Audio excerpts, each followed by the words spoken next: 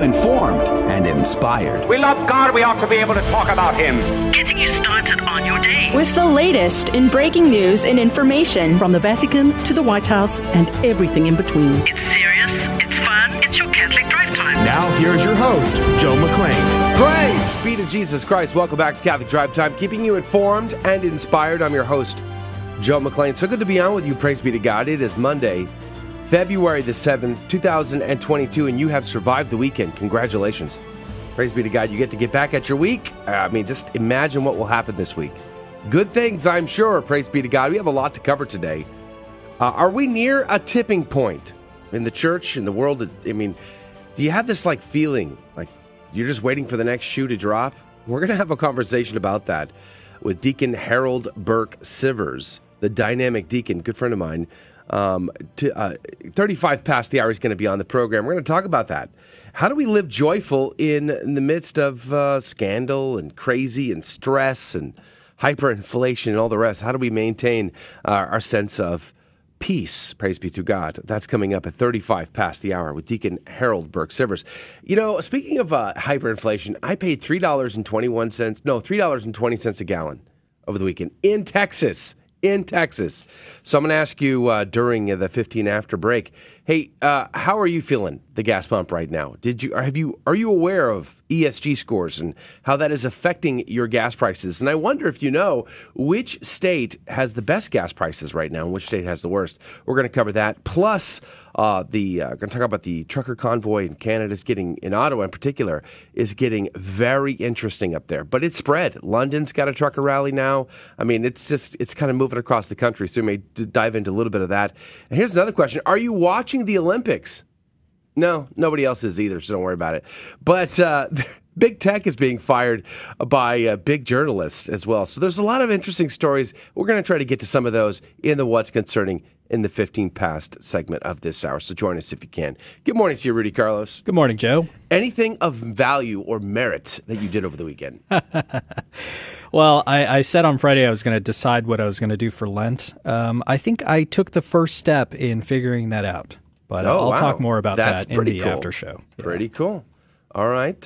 So you have your plan in place then, is what you're saying? Well, more or less. I think just the roadmap, maybe. How about yourself? What did you do this weekend? I haven't figured out Lent. I can tell you that. First Saturday was a big part of my day on Saturday morning, and then figuring some other stuff out that we had to deal with. Mm-hmm. That was my weekend. Praise be to God. But speaking of more and less, Adrian Fonseca's here on the ones and twos. Good morning to Adrian. Howdy. Praise be to God. It's good to be here. Anything of value or merit in your weekend? Oh yeah, many things. Praise be to God for it. Friday, we had First Friday. I got my buddy Timothy, and we drove down to church, and we had our First Friday devotions. So praise be to God, First Friday Mass, everything. That was really delightful. We went out to eat afterwards. And then Saturday, I did not make it a First Saturday because I was giving a talk on the Holy Mass. So I had to miss Holy Mass to give the talk on Holy Mass. That's rough. Cool and bad all at the same time. Speaking of more and less. Yeah, I know, right? Exactly. So I'm going to post that video probably today on my YouTube channel of the talk that I gave on Saturday. So if you want to check that out, you can find that there. But other than that, Sunday was, very restful. I slept in and went to Mass, and, it was a good time. I went out to eat with my parents. So, all around good weekend. I did not figure out what I'm going to do for Lent, though.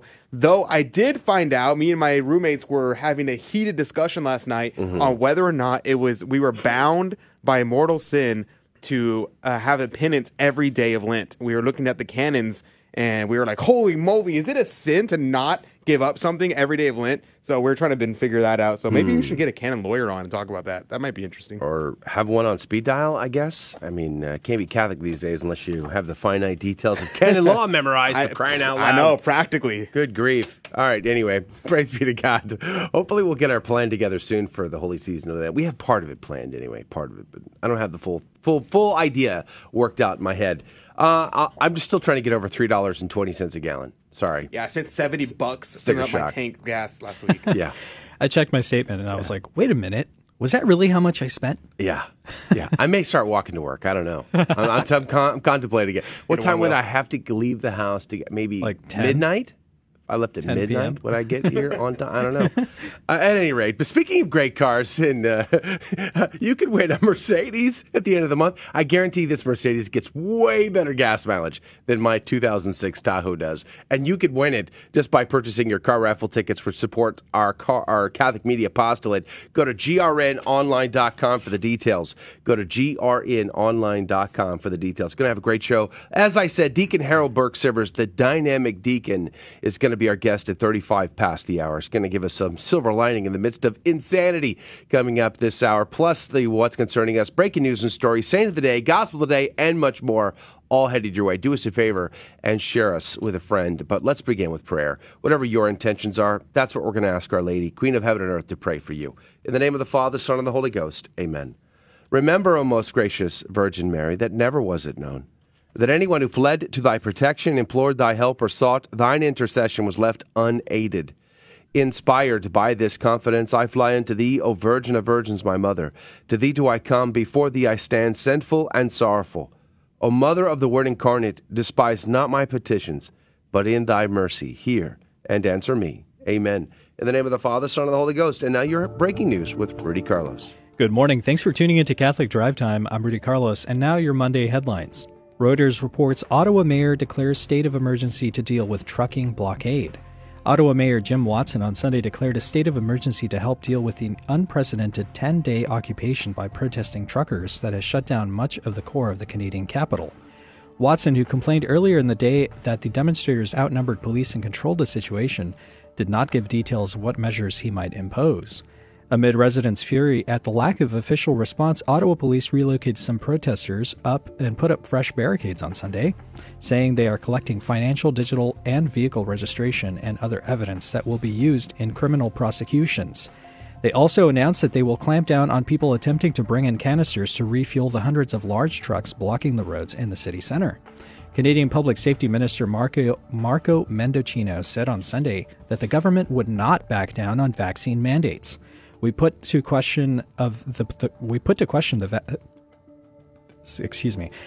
question of vaccines and vaccine mandates on the ballot in the 2021 election, and we're simply carrying out the promise that we made with the support of the vast majority of Canadians, he said on CBC television.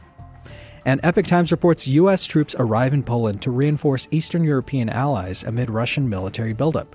A few dozen elite U.S. troops and equipment were seen landing on Sunday in the southeastern Poland, near the border with Ukraine, following the President Joe Biden's orders to deploy 1,700 soldiers there amid fears of a Russian invasion of Ukraine. Hundreds more infantry troops of the 82nd Airborne Division are still expected to arrive at Yezhov-Yezhonka Airport, just 56 miles from Poland's border with Ukraine. And LifeSite reports head of European Bishops' Commission says church teaching on homosexuality is false. Demands change. The president of the Commission of Bishops' Conferences of the European Community has voiced support for changing the Church's teaching on homosexual acts, describing the biblical determination of sin as false. Jesuit Cardinal Jean-Claude Hollerich, who is also the Archbishop of Luxembourg and was appointed by Pope Francis as Realtor General of the 2021 to 2023 Synod on Synodality, made the remarks in comments to the German Catholic news agency KNA. Asked by reporters how he approaches the Church's determination that the homosexual acts are sinful, the Cardinal responded, "I believe that this is false." He said that thinking further upon the teaching can lead to a change in teaching. The supposed method of rethinking immutable church teaching, Hollerich said, is one espoused by Pope Francis. And the Blaze reports Republican leaders commit to investigating GoFundMe because the company took down the Freedom Convoy's fundraiser. Prominent GOP officials throughout the country are committed to investigating actions taken by GoFundMe in dissolving the fundraiser for the Canadian truckers in the Freedom Convoy and refusing to redistribute funds based on their behalf. The widely popular fundraiser generated several $1 million for the anti-vaccine mandate protesters before GoFundMe shut it down and refused to pay the donations. The fundraising effort had raised 10 million Canadian dollars, around 7.9 million US, and already 1 million Canadian had already been distributed to the organizers of the so-called Freedom Convoy before GoFundMe took the decision to stop the fundraiser. Saturday morning, Florida's Republican Governor Ron DeSantis and the attorneys general of several states announced that they will work alongside to investigate GoFundMe and its deceptive practices. Governor DeSantis labeled the company's tactics as fraud. And those are your headline news this morning. God love you. The saint of the day is Blessed Pius IX, born in 1792. Pope Pius IX was the last Pope King. The first acts of his pontificate, especially the choice of his closest advisors and the release of hundreds of political prisoners, left his contemporaries perplexed. He was once a supporter of liberal ideas, but once he converted, he became a staunch defender of tradition. The revolutionary sectarians responded by inciting the Roman populace to mutiny. They declared the civil power of the pontiff to be over and proclaimed the Roman Republic. The Pope appealed to Catholic powers, which uprooted the revolutionaries from Rome and the other pontifical territories. After a few months, Pope Pius IX returned to his capital. Pius IX was an eminently Marian pope, consecrating his pontificate to the Blessed Virgin Mary. As soon as the Providence entrusted him with the keys of St. Peter, he manifested his intention to proclaim the dogma of the Immaculate Conception of the Mother of God. Began the First Vatican Council in 1869, and on July 18, 1870, he solemnly promulgated the pontifical dogma of infallibility. He said, quote, "The decrees and canons contained in the Constitution that has just been read pleases all but two fathers. We too, with the approval of the Holy Council, as they were read, defined them and with apostolic authority confirmed them. It was reported that during the whole ceremony, one of the most violent storms in the memory of the Eternal City raged. Amid lightning and thunder, as in Sinai when the Lord gave Moses his law, the pontifical infallibility was proclaimed. As the Pope's last words, the atmosphere calmed down, and suddenly a ray of sunshine swept through the dark clouds, illuminated the pontiff's venerable and majestic countenance, then lighted the whole room. But immediately after, the Franco-Prussian War broke out and Vatican I had to be put on hold. The Pope was sacrilegiously stripped of what remained of his territorial sovereignty, and from then on, the Roman pontiff considered himself a prisoner of the Vatican until the Lateran Treaty of 1929, which created the Papal States. Pope Pius IX died on February 7, 1878, at the age of 86. Blessed Pius IX, pray for us. Praise be to God in all things. The gospel today comes to us from Mark chapter 6, verses 53 through 56. After making the crossing to the other side of the sea, Jesus and his disciples came to land at Gennesaret and tied up there. As they were leaving the boat, people immediately recognized him. They scurried about the surrounding country and began to bring in the sick on mats to wherever they heard he was.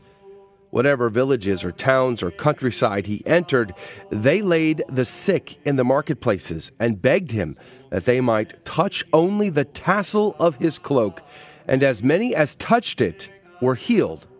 The gospel of the Lord. Praise to you, Lord Jesus Christ, the obligate said, for they did not call him to their houses that he might heal them, but rather the sick themselves were brought to him. For the miracle which had been wrought on the woman with an issue of blood had reached the ears of many, and caused in them the great faith by which they were healed. Don't you love that? That miracle that we covered last week of that woman just having the faith to touch the hem.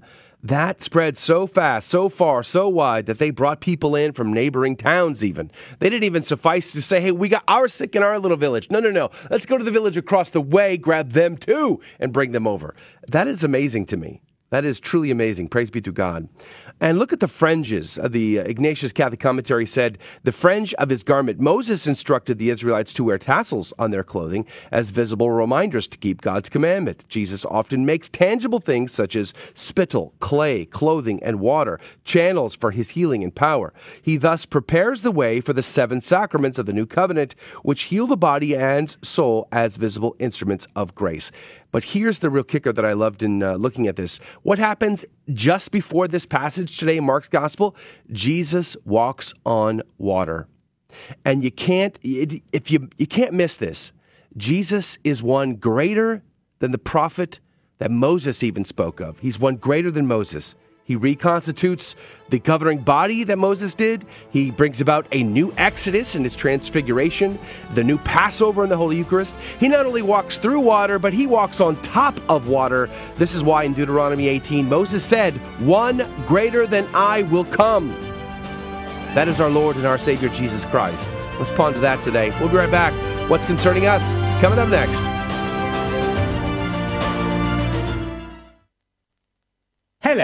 How would you like a chance to win a Mercedes-Benz? What's up with the accent, Dave? Oh, hey, Sissel. Just putting on a posh accent, because this year with the GRN, we're raffling off a pretty... Oh, you mean the 2022 Mercedes-Benz GLA 250? That's right. And that all listeners need to do to get their tickets is to contact their general manager or visit grnonline.com/raffle, and that all the funds raised go to the GRN. Tickets are only 1 for $25 or 5 for $100. Yeah, pretty much. Oh, I took over your spot again, didn't I? Well, it was probably for the best. Cheerio! If there's one thing atheists and theists can agree on, it's the fact that we've all felt the problem of God's hiddenness and have cried out, "Where are you, God?" The difference, however, is atheists think this is a reason to reject God and theists don't. Why? Well, first, God is not entirely hidden. Sure, we can't know He exists by seeing or touching Him, but we can know He exists through logic and reason. There's also good reason to believe God has revealed Himself through Jesus of Nazareth. If Jesus is raised from the dead, then everything He said is true. Second, God's in-your-face presence wouldn't necessarily make things better. Even on the natural level, we don't like overbearing parents. Why would we want God to be that way? So while God's partial hiddenness is a mystery, it's not a good reason to embrace atheism. I'm Carlo Broussard with a ready reason for Catholic Answers. Catholic.com.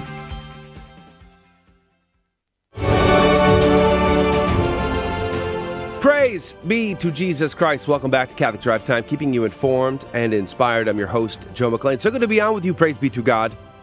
Coming up at 35 past the hour, Deacon Harold Burke Sivers, the dynamic deacon, is going to be our guest to talk about, the tipping point. It really feels like there's a tipping point, doesn't it? So much going on. I mean, who'd have thought, just even 6 months ago, that it would be truckers that would lead the way in protests around, not only in Canada, but it's spreading across the world. So I don't know. I find it fascinating. We're going to have a conversation about all of that inside and outside the church with Deacon Harold Burke Sivers and how to live joyful in the midst of it all, coming up at 35 past the hour. There are, as I say, several stories in the news that are of great concern to me, and I'm sure to you too. And for me, over the weekend, $3.20 a gallon at the pump. We're talking regular gas. I'm not even talking like the high test good stuff, right? Like the stuff Adrian puts in there, like all, the rich Catholics put the good stuff in their car. I'm talking the cheap stuff. $3.20 a gallon. That is sticker shock to me in the state of Texas. And I wondered if you were aware, because since the media doesn't really talk about the inflating prices at the gas pump and what might be causing that, that's sort of a topic that's not allowed anymore, apparently. I wonder if you are aware of who's got the worst, who's got the best, and what some of the causes are. And let me ask this. Rudy, what would you say is the state with the best gas price? California. No, you don't mean that. California, New York, a blue state? As the best. I'm talking about the best, the cheapest. I'm going to say Georgia. Interesting. Good guess. Adrian, what would you say? Probably go something like Florida or Texas. Florida. All right. Well, let's try. We'll go with Florida first. We'll see where Florida's at. Florida's at $3.46 right now per gallon. That's too much. That's average. Now the national average is $3.44. That's the national average, $3.441, and Florida's at $3.467. Yikes! So they're above national average right now. State of Texas, it would be a good guess, right? We used to produce so much oil we would export it to other countries. Those were good days. Now they're gone. They're totally gone. Texas is low at $3.106 right now per gallon on average. Not bad, but that is in fact not the cheapest state in the country. The cheapest state in the country, that title goes to Mississippi at $3.085 average per gallon. That's not much difference. So maybe we ought to all move to Mississippi. I think so. I don't know. Possibly. Let's move the whole apostolate. I was talking about all of America into Mississippi so we can have cheap gas. So that's the best gas in America is Mississippi right now. What would you say is the worst gas in America? It's got to be California. It's got to be New York. Or Alaska. New York? Let's see. New York's at $3.58. So $3.588 on average per gallon in New York. So not the worst. Massachusetts, I know you're tuning in this morning on Station Across, praise be to God. You're at $3.44, $3.444 average per gallon. right now. Maine, I don't have a station in Maine, but they're at 3.466, so they're not even up there. Let's see here. Pennsylvania's pretty high at $3.62 roughly. Pretty high. But no, not the worst. Let's see who the worst is right now. The worst offender right now is California at $4.68 per gallon. No, thank you. That's a pretty good price. On average, when I left, it was closer to $4.80. I am still in total sticker shock over $3.20 a gallon. And you lived with $4.80? No, thanks. No. I did. It was, you did what you had to do. I guess you get a bike. Wow, I'm seriously considering a motorcycle right now. I'm not even joking. Because my motorcycle, an old one, a 40-year-old motorcycle would get better gas mileage than my Tahoe gets right now. Probably. I mean, it's mind-boggling. Alaska's $3. It's cheaper to live in Alaska than it is in California right now. Hawaii, where are you at, Hawaii? Hawaii is cheaper. And I lived in Hawaii for a time, and it was expensive when I lived there back in the 90s. $4.40 a gallon on average. All right, so here's the deal. When's the last time you heard of the term ESG score? Environmental, social, and corporate governance scores. And here's the headline at the Epoch Times. It says, environmental, social, and corporate governance scores are changing the oil industry. Now, I'm not going to read this to you. I want to summarize a little bit because I want to move on to something else. But I thought this was important today because you need to know that corporations like BlackRock, the world's largest asset manager, and an organization that owns huge chunks of our oil and gas industry, is pushing the ESG scores on the oil and gas industry. So basically, as they say, ESG, it integrates non-accounting data. It captures components important for valuations that are not traditionally reported. So we're not talking about, basically when an oil company or a gas company or let's say natural gas or something like that, they go to a bank to get a capital loan in order to keep operations up or, start a new effort or whatever, hire new people. The bottom line is they look at what's your credit score, right? We all know that. We all have a credit score. But now they have an ESG score. How have you done on environment? Have you diversified? Have you invested in solar and wind? I mean, how is your Paris Accord accountability going? Because that's essentially what they're going through here. The Paris Climate Agreement Accord is going to dictate to oil and gas companies what they can and cannot do, and if they can and cannot borrow money. So they're not able to get funding to continue their operations, which is why Shell sold a lot of its assets off to ConocoPhillips in the state of Texas, which used to export gas instead of having to import it from foreign countries. Because when our gas prices go up, guess what happens? Do you think China and Russia, do you think Saudi Arabia, do you think they're going to abide by all this? Do you think they're going to go with it? No. So we pay out the pump huge dollars, and we enrich Saudi Arabia. We enrich those countries. And ESG scores are driving this into a new world crazy. And that's part of what I say when I say we're going to talk to Deacon Harold Brooks Service coming up 35 past the hour about this new, waiting for the shoe to drop. This is part of it. Empty shelves at the grocery store, rising gas prices. I mean, how about if you live up in the Northeast, and I'm talking to you, Massachusetts, I'm talking to Western New York, oil to heat your home is a thing. I used to have a big old oil tank in my house, and I had to pay an average price, we had to lock in a price every year in order to keep our costs down.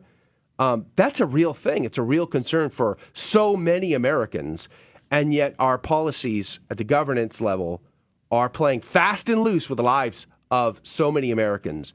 And this ESG thing is a real problem because not only will it affect oil companies, which we can say, that's just oil companies, Joe. It's no big deal. It's coming to a bank near you. JP Morgan Chase, I'm thinking of you. Morgan Stanley, you guys are going to bring it down to the individual level, aren't you?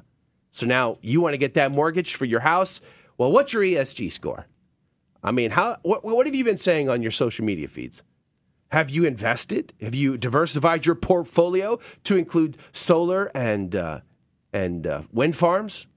I mean, these are real issues in America that we're dealing with, and it has a bottom line effect.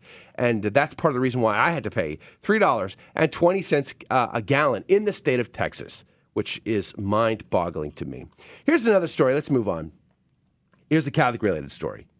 Phoenix pastor resigns after diocese learned he performed invalid baptisms. This is an older story. I think this came out, was it last year that this was a concern? But this one is a new story out of the Diocese of Phoenix. Bishop Thomas Olmsted of Phoenix said baptisms performed by a priest during years of ministry in the diocese are invalid, leading to the resignation of the clergyman on February the 1st, just the other day. In a January 14 letter to the diocese, Bishop Olmsted said officials learned from the Vatican Congregation for the Doctrine of the Faith that the baptisms were invalid because of the form used during the ritual by Father Andres Arango. Specifically, it was reported to me that Father Andres used the formula, quote, "We baptize you in the name of the Father and of the Son and of the Holy Spirit," unquote. The key phrase in question is the use of the term "we baptize" in place of "I baptize," Bishop Olmsted wrote. The issue with using "we" is that it is not the community that baptizes a person. You get that? It is not the community that baptizes the person. Rather, it is Christ and Him alone who presides at all of the sacraments. And so it is Christ Jesus who baptizes, the bishop's letter said. The use of the improper form led Father Arango to resign as pastor of St. Gregory Parish in Phoenix. Bishop Olmsted said Father Arango remains a priest in good standing in the diocese and that he would be helping the diocese identify and contact people whose baptisms are invalid. Father Arango became pastor of St. Gregory Church in April of 2017 after leaving the Congregation of Jesus and Mary, commonly referred to as the Eudicis, I don't know how to say that properly, EUDISTS. Prior to his appointment as pastor, he was parish administrator of the church beginning in July of 2015. Now, here's the issue, though. This is a very serious concern for so many. How many people did he baptize total in his priesthood so far? I do not know. But, okay, so if they're not properly baptized, and how many people he baptized like this, I don't know. But if they're not properly baptized, well, were people confirmed as he was pastor? Because now that would be a problem. How about confessions? They didn't make proper confessions now because they weren't properly baptized. So one thing leads to another, which is, I think, a wake-up call for all of us. In a day and an age where you have two cardinals in Europe, Cardinal Marx and the guy from Luxembourg, both advocating for getting rid of priestly celibacy, not only so that priests could marry, but also to have homosexual priests and active homosexual relationships in there as well, let alone married priests and all that. Not only that, but they're also advocating now for female priests and everything else. To advocate for everything under the sun is going to lead down a road that we've already been down. We know the end to this road. Go back to the Protestant Reformation, to the Revolution. Look at England. England could have enjoyed, let's just say, for the sake of the argument, could have enjoyed the same privileges that, say, the Greek Orthodox enjoyed, the Russian Orthodox, valid sacraments, but they got rid of it all. They tossed it all out, and now they don't have valid sacraments. They redid everything. Not only do you have that, but you have the ultimate end, which is what? People don't go to church over there. Their churches are empty. People are going agnostic. They're going atheist. The end to the Protestant Revolution is atheism. It is a loss of faith, which leads to other grave immorals in society. You see? Do we need to do this destruction routine within the church? This is part of the reason why we have Deacon Harold coming up in a minute. Just because we feel like there's a next shoe to drop and we see so much chaos within the church, so much chaos what's outside of the church, how do we as Catholics decide to live in a state of grace, to deal with these issues, and how to get our wives, our kids, our husbands into heaven through it all, living a joyful life? How do we live joyful in the midst of such chaos? That is why we've invited Deacon Harold Burke-Sivers on, coming up in just a few minutes. Hey, Ryan? So there's a lot going down. Let's pray, fast, and do penance, but tune in here in about a couple of minutes right after this break when Rudy Carlos gives us breaking news, and then Deacon Harold Burke-Sivers will be our guest. Do us a favor, share us with a friend, And we'll be right back. Catholic Drive Time is headed your way.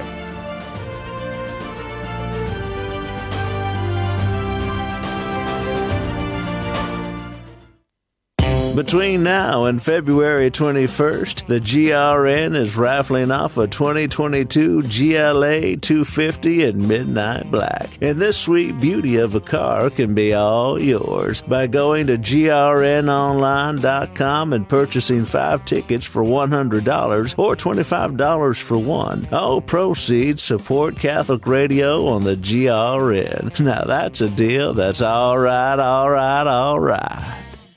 This is Dale Ahlquist with a Chesterton Minute.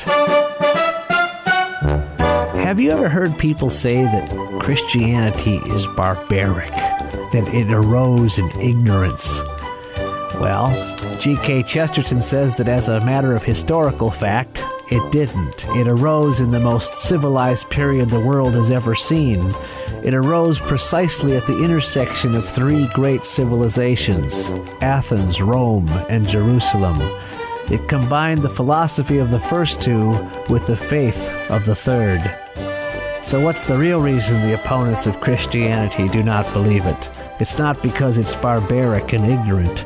It's not even because it's civilized and sophisticated. It's because, as Chesterton says, opponents of Christianity would believe anything except Christianity. Want more than a minute? Visit us at chesterton.org. Welcome back to Catholic Drive Time, keeping you informed and inspired. I'm Rudy Carlos, and now more headlines.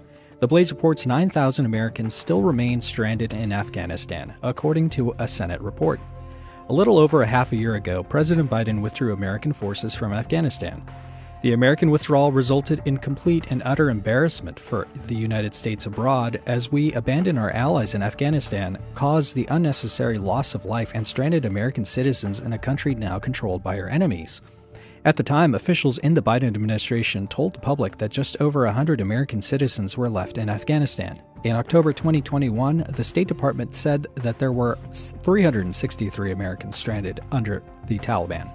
Now, according to the Senate Foreign Relations Committee, it appears that the United States government left as many as 9,000 Americans in Afghanistan following America's August withdrawal. We might have somebody on to talk about that in the future. And Breitbart reports China keeping Winter Olympians in unreasonable quarantine conditions. Athletes and their delegations have condemned the quarantine hotels that athletes are sent to following positive coronavirus test results. My stomach hurts. I'm very pale and I have huge black circles under my eyes. I want all of this to end. I cry every day. I'm very tired, Russian athlete Valeria Vasnetsova complained on her Instagram account. Vasnetsova criticized the meal she received, which included plain pasta, an orange sauce, charred meat on a bone, and a few potatoes, and no greens, according to the Associated Press. She reportedly said the meal was breakfast, lunch, and dinner for 5 days already. While at the quarantine hotel, Vasnetsova did research and concluded that the athletes were getting worse food. According to the Associated Press, when fetching the food left outside her door, she took a glance at the boxes left outside other rooms in her corridor, whose doors were labeled with signs to distinguish Olympians from other people working at the games who tested positive, such as team staff. She concluded the athletes were getting worse food and underlined it with a picture of food served to her team doctor, who also had tested positive and was living 2 floors below. Honestly, I don't understand why there's this attitude to us athletes, she wrote on Instagram. And Epoch Times reports Ford curbing vehicle production, citing shortage of chips. Ford is cutting down production at 8 factories starting February 7th, as the company recently warned that a shortage of computer chips would cause a fall in vehicle volumes for the first quarter of 2022. Production at plants in Chicago, Michigan, and Cuautitlán, Mexico will be suspended, according to Reuters. At factories in Kentucky, Louisville, and Dearborn, Ford plans to reduce schedules or even run single shifts. And The Hill reports Democrats look to shake off defund the police. Democrats are looking to shake off defund the police slogans, moving to be more visibly proactive in addressing rising crime rates, even as Republicans seek to tie them back to the 2020 movement ahead of November's midterms. Polls show that the public appetite for reducing police spending has waned. A Pew Research survey released in October found 47% of Americans said police spending in their respective communities should be increased, up from 31% in June of 2020. The poll also found that support for decreasing police funding dropped from 25% in 2020 to 15% in October of last year. And those were your headline news this morning. God love you. Praise be to God in all things. Thank you, Rudy, for keeping us up to date. Joining us right now via Zoom chat from Portland, Oregon, is our good friend Deacon Harold Burke-Sivers, the dynamic deacon. Good morning to you, Deacon. Good morning, Joe. Great to be with you. Praise be to God. Thank you for getting up super early. It's like it's 4:35 where you are right now, I guess, in the morning. Yeah, that's right. So that's pretty impressive. Praise be to Jesus. Now, quick question for you: how much are you paying at the gas pump up there right now? We're paying about a little over $4 a gallon. $4 a gallon. I paid $3.20 a gallon yesterday at the pump in the state of Texas. I immediately went to confession and expected the second coming to happen almost immediately. I mean, we're living in crazy times, Deacon. Scandals inside the church, financial scandals. You got two cardinals right now trying to promote not only allow marriages in the priesthood in Europe and Germany and Luxembourg, but they also want active homosexual priests as well there. I mean, two cardinals of the church doing this right now. Outside of the church, you've got scandal after scandal, the inflation off of the charts. You got empty shelves at the grocery store, and you have no one at the helm. I mean, it literally feels like there's a big shoe that's going to drop and nobody knows what's going to happen. It creates so much anxiety and division in the world. What do we do about this? How do we look at this from a Catholic perspective? Well, that's exactly what the devil wants us to do. He wants us to be divided. You know, Christ wants to bring unity and the devil wants to divide. And he's using these very strange times that we're in right now with the coronavirus to do just that. We saw how he was doing that in families. We saw an increase in domestic violence, an increase in pornography use, an increase in alcohol consumption and drug use amongst family members during coronavirus. Never mind not being able to go to church, you know. And so all the angst and the confusion and anxiety that surrounded that is now spilling over into the culture, and we're seeing it all over the place now. And quite frankly, I've been starting to travel again. Thank you, Jesus. You know, sitting home for over a year is not good. But people are getting tired of it. They're getting tired of the mask stuff. They're getting tired of distancing and all of it. What do they call it? COVID fatigue. Yeah, I'm definitely seeing that in people who are traveling. So what we have to do is put our faith in Jesus. You know, we spend a lot of time talking about, all the things that, conspiracy theories and all this stuff. And who's getting left out of the conversation much of the time is Jesus Christ. So I'm choosing to focus when I'm going out and speaking is focus on the gospel, focus on building deep, rich intimacy with our Lord and Savior, Jesus Christ, and never forgetting that no matter what is going on around us, he is the heart and the center of our lives. I think for a lot of people, they feel the lack of clarity that comes out of the hierarchy of the church these days. It leaves them feeling like they don't know where to go, what to believe. And I think one of the downsides of that approach has been too many Catholics they've gripped on to their political party more than they have to the Catholic faith. And I think this contributes to that. When you don't know what to believe or what not to believe coming out of the hierarchy of the church of our leaders, you're left with having to figure this stuff out for yourself. And the loudest voice, the squeaky wheel, gets the grease. Yeah, I think that's true. And, you're right. You're right about the confusion. I think at our age, Joe, we were used to clear thinking and clarity coming out of the Vatican. And Pope Francis' own words, he said, one of the first things he said when he became Pope was about making a mess. And that's what we certainly have check right the now. Box because he's accomplished this. It's very confusing. It's sending mixed messages. And again, I don't think it's helpful. Given our current situation, there's already too much confusion out there. Hell, there's confusion about whether you're a boy or a girl now. I mean, it used to be, oh, you came out of your mother's womb. Oh, it's a boy, it's a girl. Now you're not sure. You have to wait till you get old enough to decide what you are for yourself. I mean, it's ridiculous. Again, so trying to so-called redefine marriage and gender, all these things is contributing to all the confusion. And what we need now is clarity. Now, if we're not getting it from the church, again, we need to focus on the teachings of the church, right? We need to go back to the catechism, go back to the scriptures, and focus in on what's going to keep us grounded, to keep us focused. That's been one of my arguments all along, though, is it seems kind of rather crazy because now the average, Catholic mom trying to raise her kids, trying to raise her family, trying to keep her husband at least somewhat faithful. Good grief. I mean, that knucklehead is so hard. I'm talking about my own family, by the way.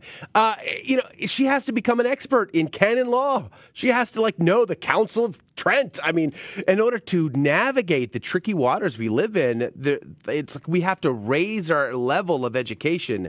And that to me feels different than in ages past within the church. I think in ages past, faithful Catholics had their piety. They went to Holy Mass, they prayed their prayers, they did their devotions, but they didn't have to know and understand so much as they do today.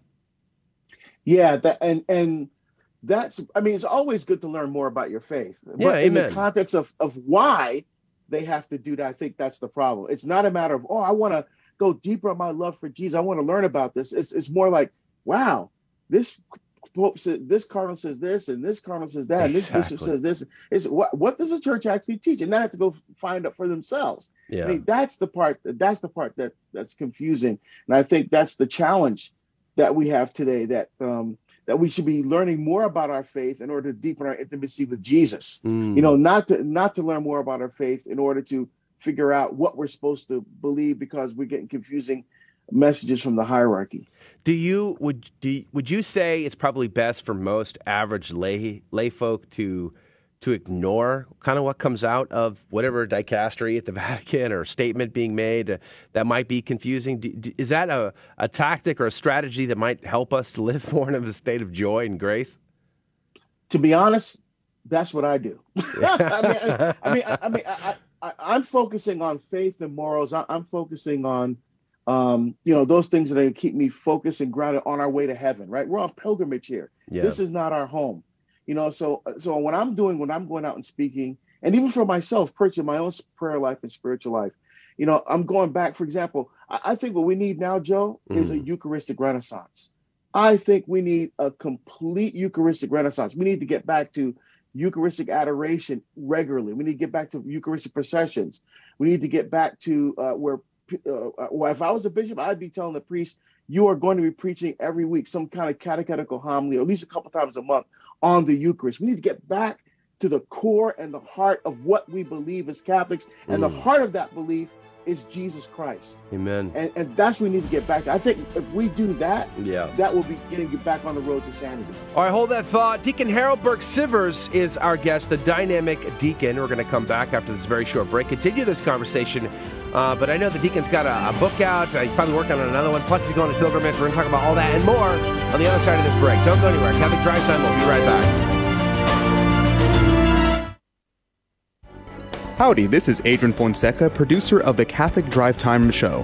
Heard Monday through Friday, 6 a.m. Central and 7 a.m. Eastern, right here on the Guadalupe Radio Network. And I'm proud to tell you that Real Estate for Life is an underwriter of Catholic Drive Time. Real Estate for Life connects home buyers and sellers to real estate agents while supporting pro-life organizations, offering their clients a faith-based experience. They are online at realestateforlife.org. That's realestateforlife.org. God love you. Our family has spanned the centuries and the globe. With God's grace, we started hospitals to care for the sick.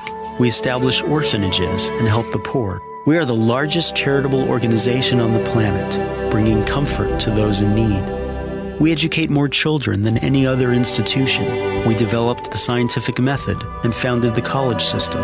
We defend the dignity of human life and uphold marriage. Guided by the Holy Spirit, we compiled the Bible. We are transformed by sacred scripture and sacred tradition, which have guided us for 2,000 years. We are the Catholic Church. With over 1 billion in our family, sharing in the sacraments and fullness of the Christian faith. Jesus started our church when he said to Peter, the first pope, "You are rock, and upon this rock I will build my church." So if you've been away from the Catholic Church, we invite you to take another look. Visit CatholicsComeHome.org today. We are Catholic. Welcome home.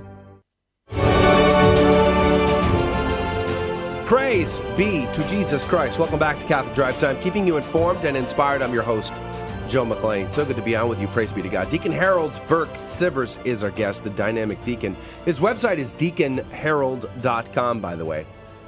Deacon, welcome back to the program. We have a pesky Jesuit hanging out with us in the chat. That is actually his nickname, is Pesky Jesuit.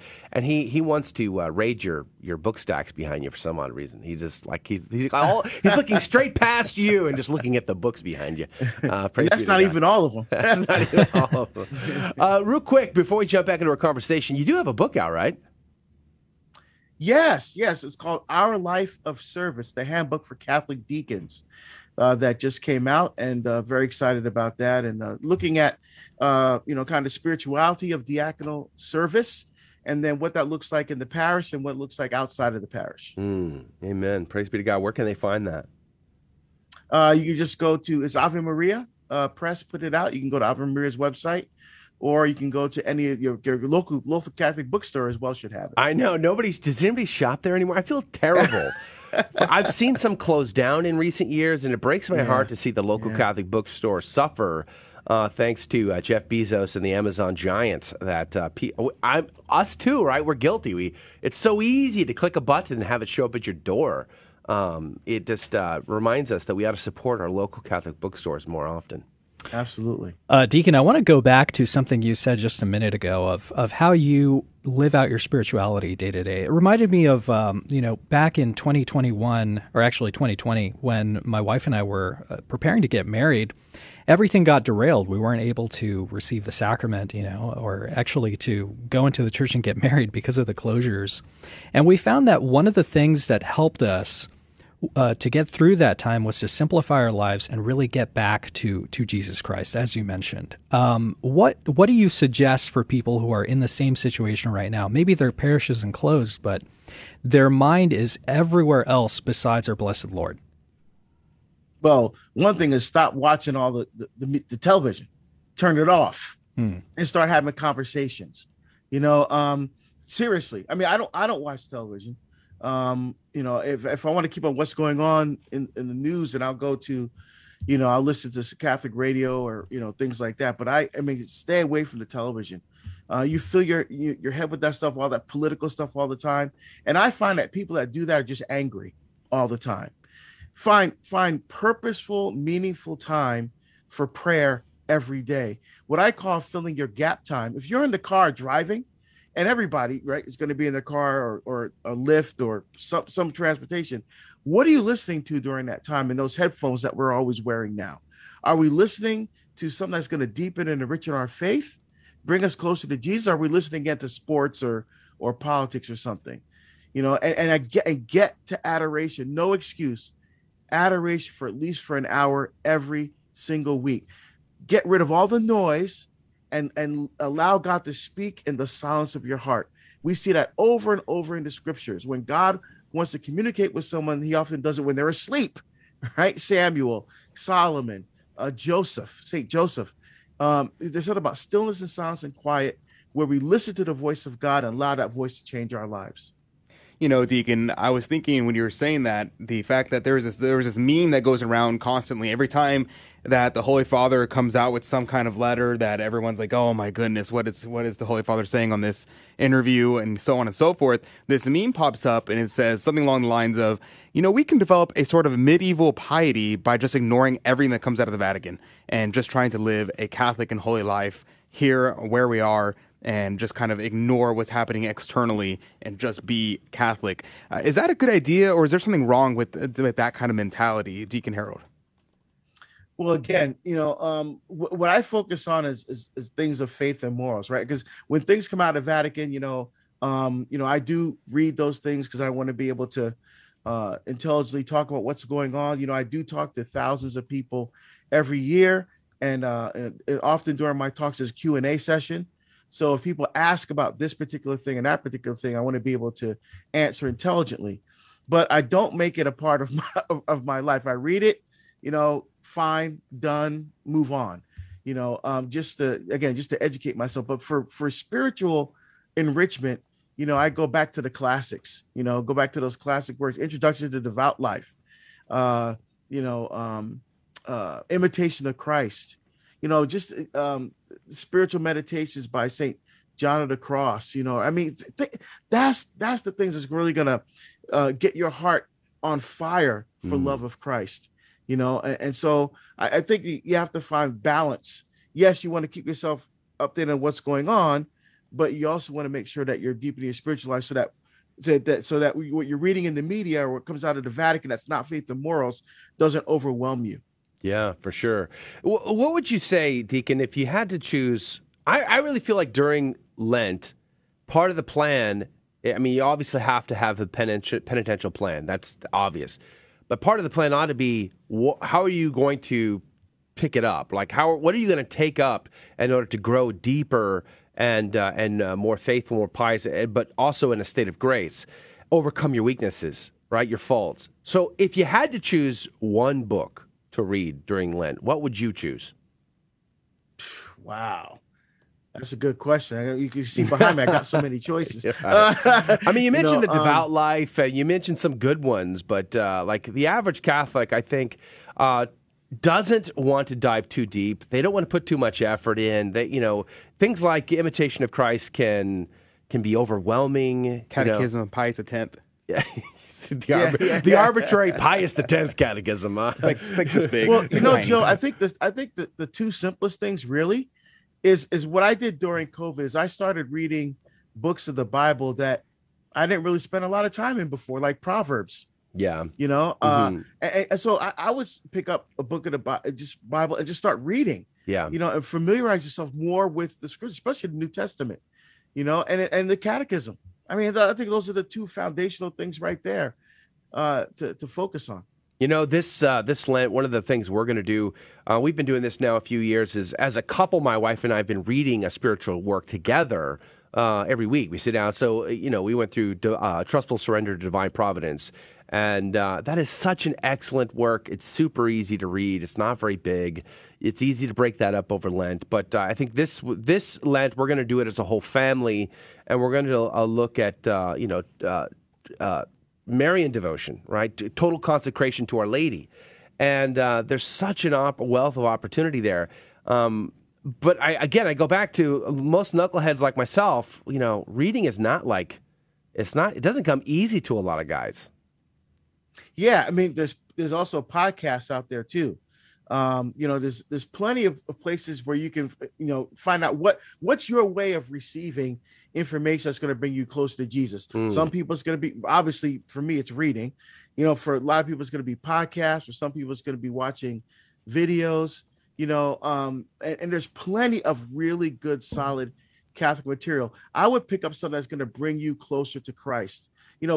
Find out, really sit and pray about where are the gaps in my life right now? What's missing? Why don't I have this really deep desire for Christ? What is missing there? And find that work, whether it's audio, whether it's video, whether it's a book, and whatever's going to bring you closer to intimacy with Christ and fill that void in your life. That's what you read. So far the game plan sounds like don't pay too close attention what comes out of the Vatican.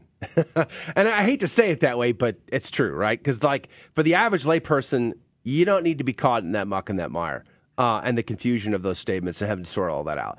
Keep your head down and focus. Stay away from a lot of a media that will distract you and keep you addicted to things. And maybe during the holy season of Lent, giving up the device, at least a good portion of your day, intentionally putting it away, and then being in a state where you can have some silence, some quiet, and then pray, meditate, fast, and do penance. Does that sound like a reasonable plan?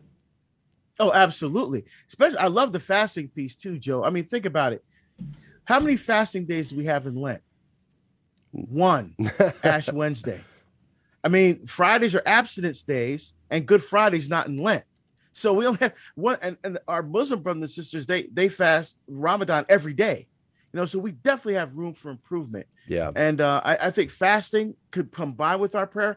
powerful combination to bring us closer to Christ. You know, I incorporated fasting in my daily routine a couple of years ago now. I haven't lost any weight as a result, but I still fast because I was sick one night, or it was like 3 nights I was up all night. I didn't sleep for like 3 days. And the whole time I'm thinking, you know, golly gee whiz, this is something that I could build into my life and make it a part of my life, and not a part of my diet, but a part of my life. You know, that ability to feel a little bit of hunger and to remind myself of the spiritual combat and how the flesh sort of, you know, is such a powerful force in our life. How hard is it, you think, for the average Catholic to fight these temptations? You know, the world, the flesh, and the devil seems to be so prevalent in our life. Well, and here's the thing about, you're right, Joe. Here's the thing about fasting. It's not just fasting from food.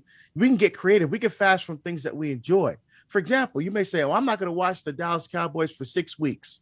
You know, you're like, you know, that may not be a penance for some people, but I'm going to say, I already on it, Deacon.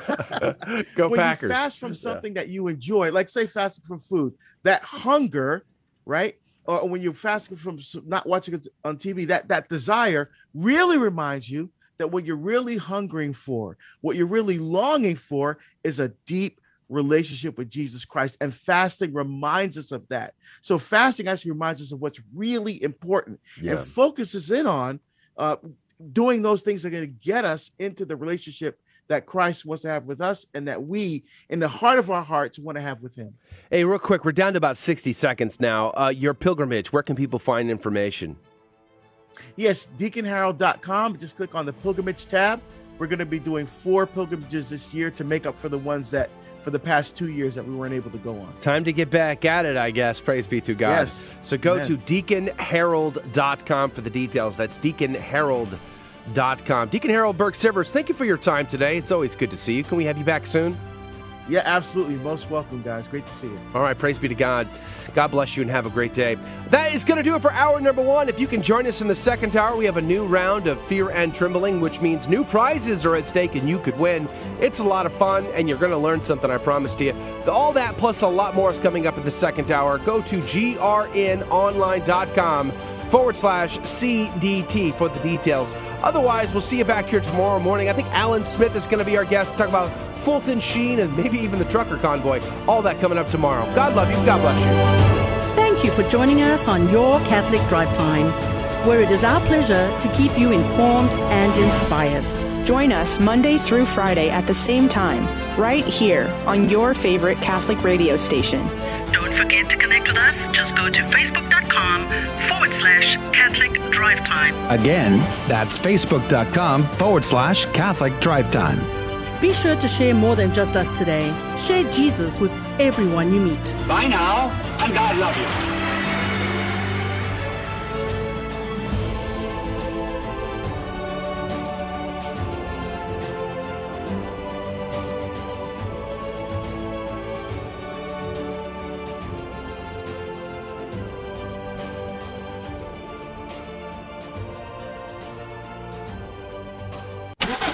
You could win a 2022 Mercedes-Benz GLA 250 and help drive home the Word of God.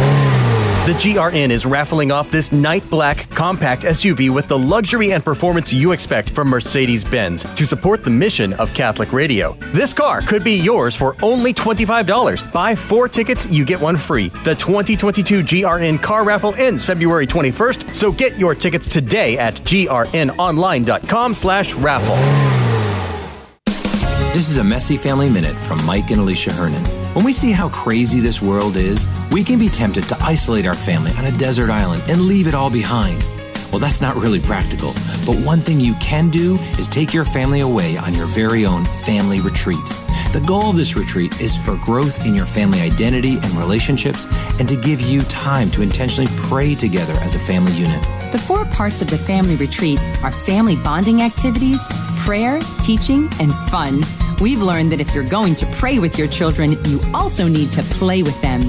When parents develop these 4 aspects of their weekend away with their kids, the results are amazing.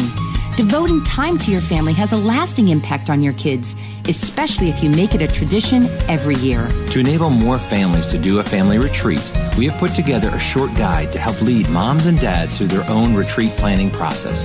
To access this free download, visit us at messyfamilyminute.org. Your Odyssey begins at the University of Dallas, the premier Catholic liberal arts university in Texas. With campuses in Irving and Italy, UD's rigorous core curriculum sets it apart. An education rooted in the great works of Catholic and Western tradition. An education that ennobles and enables students in their pursuit of wisdom, truth, and virtue. Undergraduate, graduate, and certificate programs available. Start your college odyssey at the University of Dallas today. Go to udallas.edu to learn more.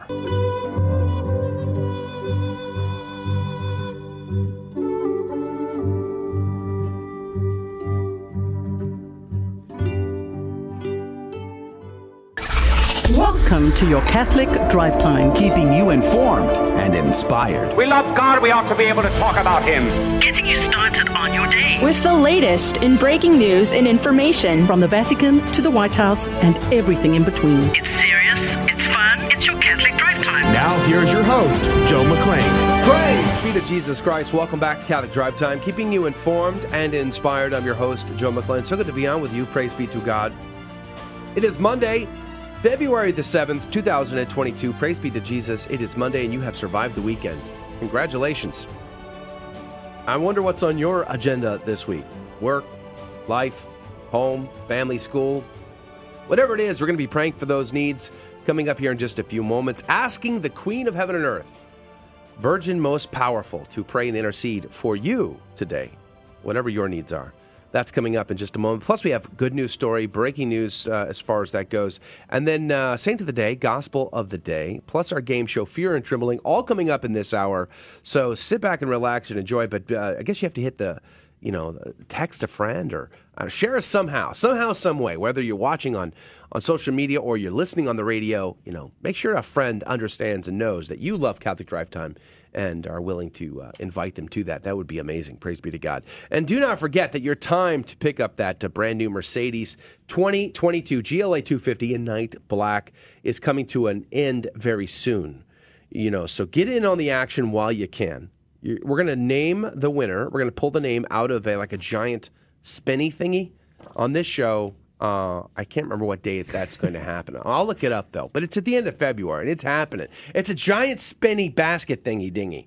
And we're going to spin that with everybody's name in it, and we're going to pull one name out and read it live on the air, and it could be yours. Praise be to God. But let's be honest with you. Whether or not you win this very cool car, it's a cool car. But we get to use the proceeds to keep Catholic Radio going alive and strong across the Guadalupe Radio Network. And you, my friend, get to make that possible for us. So you would be a missionary along with us in this work of Catholic media. So, again, go to grnonline.com for the details, grnonline.com for the details. Coming up in the second half of this hour is our after show where we conversate with you about whatever you want to talk about. And you get to drive that conversation with your comments on one of the live video feeds, all of which are linked on our website, grnonline.com/CDT. Good morning to you, Rudy Carlos. Good morning, Joe. Praise be to God. You're looking very sharp today. Thank you very much. Yep, I took Adrian's advice. I'm going to be dressing for the occasion every single day. Yeah, you're a good man. Praise be to God. Better you than me. Speaking of scholars, Adrian Fonseca is here on the ones and twos. Good morning to you, Adrian. Howdy, howdy. Praise be to God. It's good to be here. You must have received your PhD by now. You're wearing the self-appointed PhD. You're wearing the sweater. I sold him a certificate. I identify as a doctor. I can tell. Look at the way you're dressed. Please refer to me with my proper pronouns. That would be Dr. Adrian Fonseca. It's like the smoking sweaters. I expect you like a pipe, or something, which you can't smoke in the building. Pipes are expensive. Why not? Yeah. I don't know. The fire alarms above our console have something to do with it, I'm sure.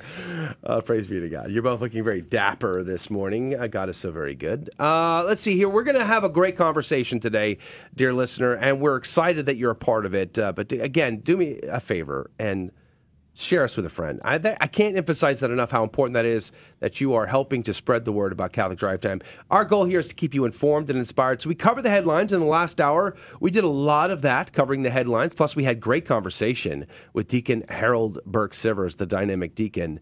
And we'll be posting that conversation to our social feeds pretty soon. So make sure to not only hang out with us on the radio if you can, but also on our social feeds as well. Make sure to like, subscribe, share. Those are very important things to help us grow our radio apostolate. We're going to pray and dive into it. And as I said, the Fear and Trembling game show is coming up at 15 past. The first caller gets to be the contestant. Hopefully that will be you. If you've never played, it's fun. It's easy. Let's do this. In the name of the Father, the Son, and the Holy Ghost. Amen. Remember, O most gracious Virgin Mary, that never was it known that anyone who fled to thy protection, implored thy help, or sought thine intercession was left unaided. Inspired by this confidence, I fly unto thee, O Virgin of Virgins, my mother. To thee do I come, before thee I stand, sinful and sorrowful. O Mother of the Word incarnate, despise not my petitions, but in thy mercy hear and answer me. Amen. In the name of the Father, Son, and the Holy Ghost. And now your good news with Rudy Carlos. Welcome back to Catholic Drive Time, keeping you informed and inspired. I'm Rudy Carlos, and now your good news story for the day.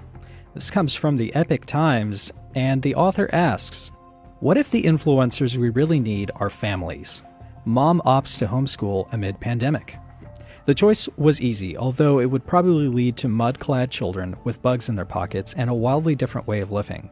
Jerry Ann and her husband Matthew Webb were sure of their decision. It was in August 2020, in the middle of the pandemic, and they had decided to homeschool their 2 children. Saddle up, boots on. Jerry Ann, who's 38, founder of a Christian nonprofit organization called Light Breaks Through, and Matt, who's 44, president of Genesis Timber, are passionate about helping people live with purpose and hope and advocating for the family unit. This was another opportunity to do just that. We believe decisions worth doing will always require sacrifice and investment, said Jerry Ann, who believes that healthy families are the true influencers who can rescue our society from spiraling further down on the endless road to moral depravity. The most attractive thing on the planet is a healthy family, she said. Families are the glue that holds society together. When families are fractured, society crumbles. There is much confusion today about identity and family as society calls good and evil good. I believe learning happens best at home. Homeschooling allows the parent to establish a foundation of identity based on biblical truth. Parents then raise strong children, who in turn raise an even stronger family, rather. I tried to reconcile imagining them run with freedom and abandonment through our yard fully alive, to sitting inside a plexiglass bubble with a cloth strapped across their face, in a socially constructed illusion of safeness, Jerry Ann said. So they reharnessed their priorities, rerouted their schedules, and retooled their library. Then, with the backing of close family, they drove headfirst into the fray. Coming up for air months after their dive, Jerry Ann couldn't be more determined and enthusiastic about their decision. Homeschooling has changed her family for the better in every way, she said.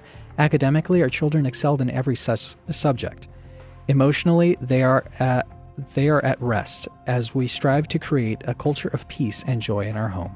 Jerry Ann is watching as her daughter Jael, who's 9, and son Garrison, 7, flourish in every subject of their academics. She said their daughter, in only 3rd grade, read 68 chapter books in one school year. Wow, that's impressive. Jerry Ann is looking to her children's imaginations blossom and their ingenuity unfold. The kids say they love seeing their parents so much while homeschooling, and there is no doubt they like their teacher. Together, Jerry Ann and her children have been able to immerse themselves in the literature that teaches compassion, empathy, high character, and hard work. They talk about the deeper issues of life. Then, when the children are shoulder to shoulder with others on the playground, they are able to express kindness and empathy. She says her children have grown closer to her and has had time to become connected with them in a new and meaningful way. Simply put, we are not in a hurry, and when you're not in a hurry, connection happens, she said.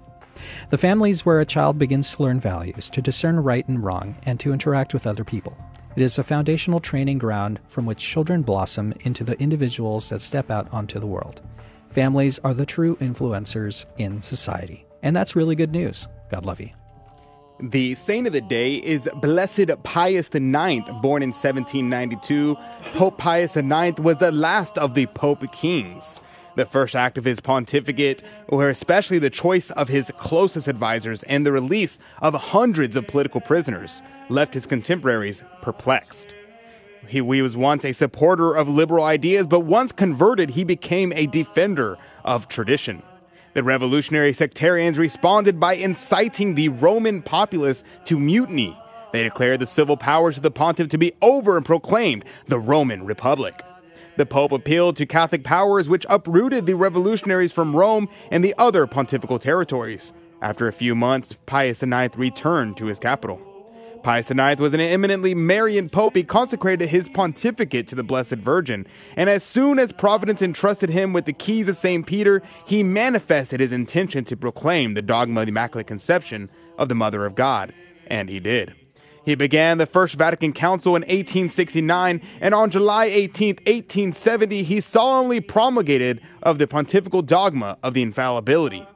He said, "The decrees and canons contained in the Constitution that has just been read pleased all but two fathers. We too, with the approval of the Holy Council, as they were read, defined them with apostolic authority and confirmed them."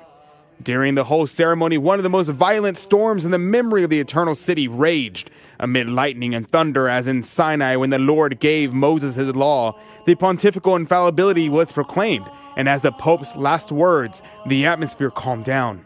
And suddenly, a ray of sunshine swept through the dark clouds, illuminated the pontiff's venerable and majestic countenance, and then lighted the whole room. Soon after, the Franco-Prussian War broke out, and the Pope was sacrilegiously stripped of what remained of his territorial sovereignty. From then on, the Roman pontiff considered himself a prisoner in the Vatican until the Lateran Treaty in 1929, which created the Vatican city-state. Pius IX died on February 7, 1878, at the age of 86. He had ruled the church for 31 years, 7 months, and 22 days. He was the first pope to surpass the traditional 25 years of the Prince of the Apostles, to whom the aphorism was not applied, non vedibimus annos Petri, you shall not see the years of Peter. His death filled the whole Catholic world with consternation. Catholics everywhere paid him the homage due to the great pope. Undoubtedly, Pius IX was one of the greatest pontiffs in the history of the Church.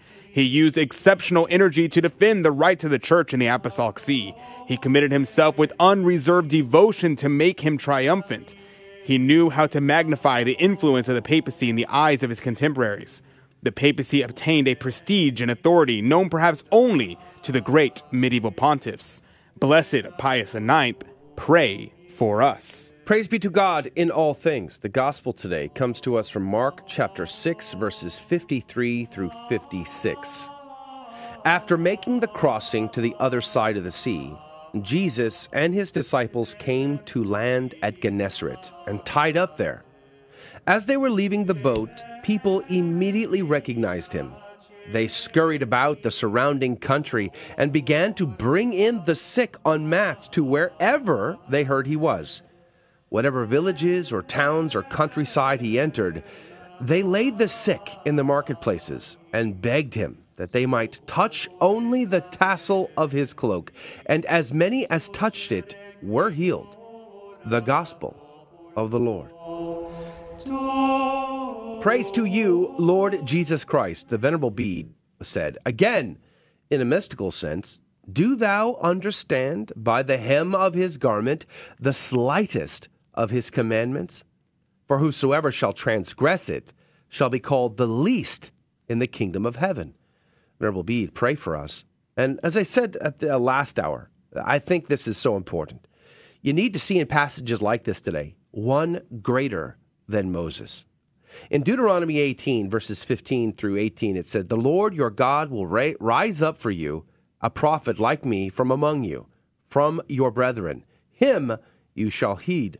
Going on to say, I will rise up from them a prophet like you from among their brethren, and I will put my words in his mouth, and he shall speak to them all that I command him. If you were a first century Jew, an Israelite, and you were in the company of our Lord at this moment, you would see this, because one greater than Moses heals One greater than Moses walks on top of water. One greater than Moses brings not just a miraculous bread from heaven, but his own flesh and his own blood, his own body, soul, and divinity. And water comes from his side, not just from a rock. I mean, so many parallels here. But as Catholics in the 21st century, do we see these things? Do we dive into them? Do we understand them? This is the question. Adrian, anything?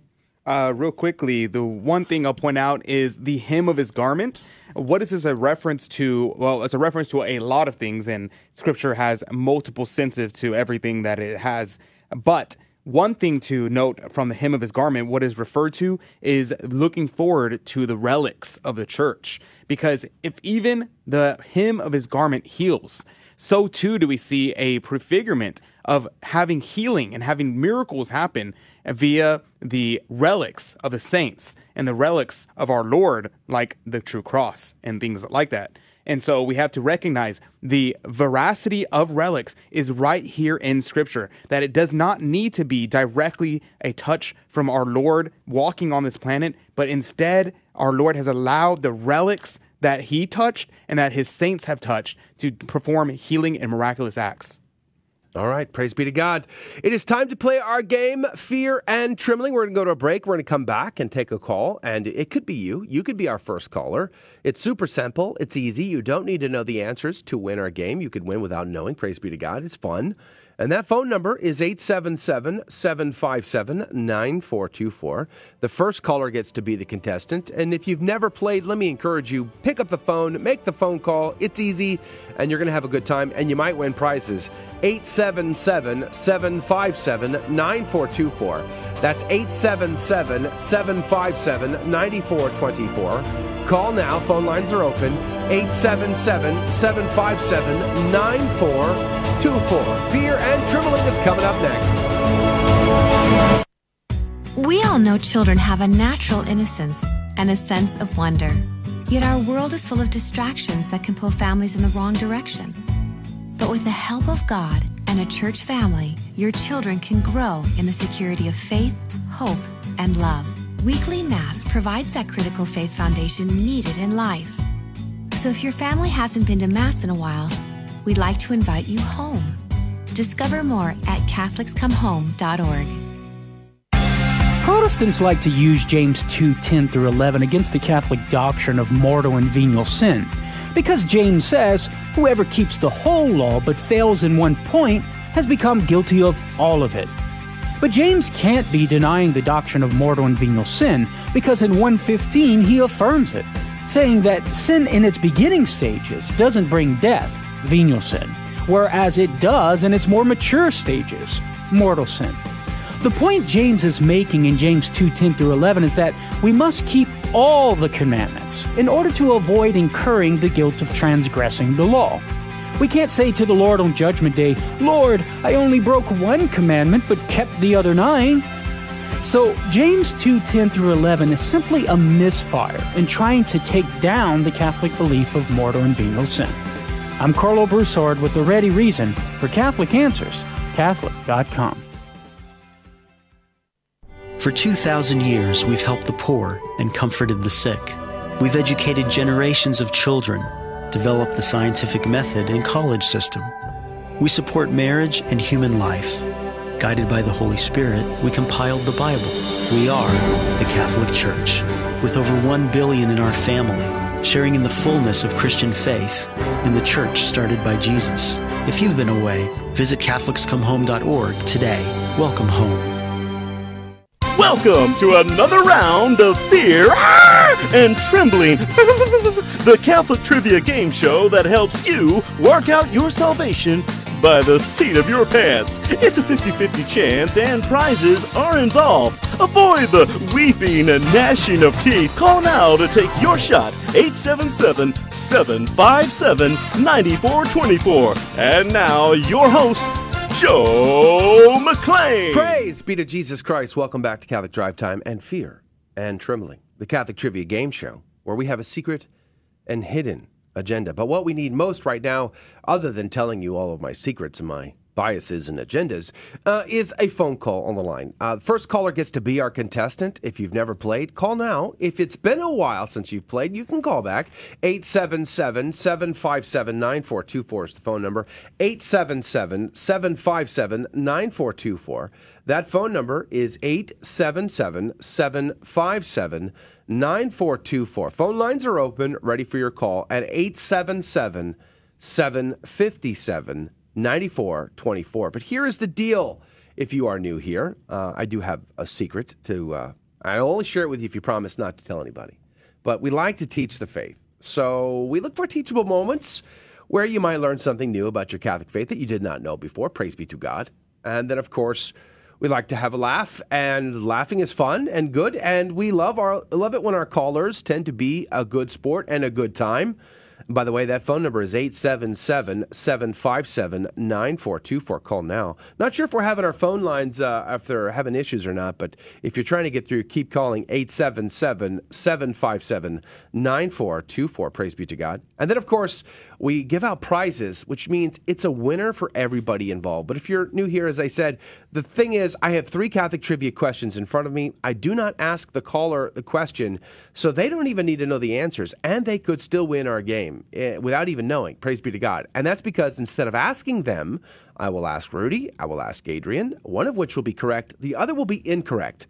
And the caller will have 15 seconds on the clock to make a decision. Whom do they trust more, Rudy or Adrian? Again, that phone number is 877-757-9424. Call now. No calls on the line. I'm not sure what's going on, if the phones are up or not, but 877-757-9424, waiting for that first call to come in. Rudy, what could they win, by the way? Well, this week our sponsor is Outrageous Mom, who's generously sponsoring our game show with a printed scarf. Her Catholic gifts are exclusively hers, designed and manufactured just for Outrageous Mom. Well made to give honor to Our Lady, Mother of all believers. Each one of their scarf designs has a miraculous medal attached to honor the practice of wearing the sacramental given to the world by Mary herself in Paris in 1830. All fabric designs are her own. Shop owner Laura conceives an idea, draws a rough sketch, and storyboards for fabric designer Alina to create a unique pattern of beauty. Check out her website at outrageousmom.com or follow her on Instagram at outrageousmom_mom. Outrageous? Oh, sorry. Outrageous Mom _com on Instagram or outrageousmom.com. That's probably the best way to do it. Outrageousmom.com. Thank you for your generous sponsorship of our game show. All right, praise be to God. We did get some calls coming in there at the last second. Let's jump over to the phones right now. Levi, good morning to you. Yeah, good morning. Praise be to God, Levi. Where are you calling from? Spearville, Kansas.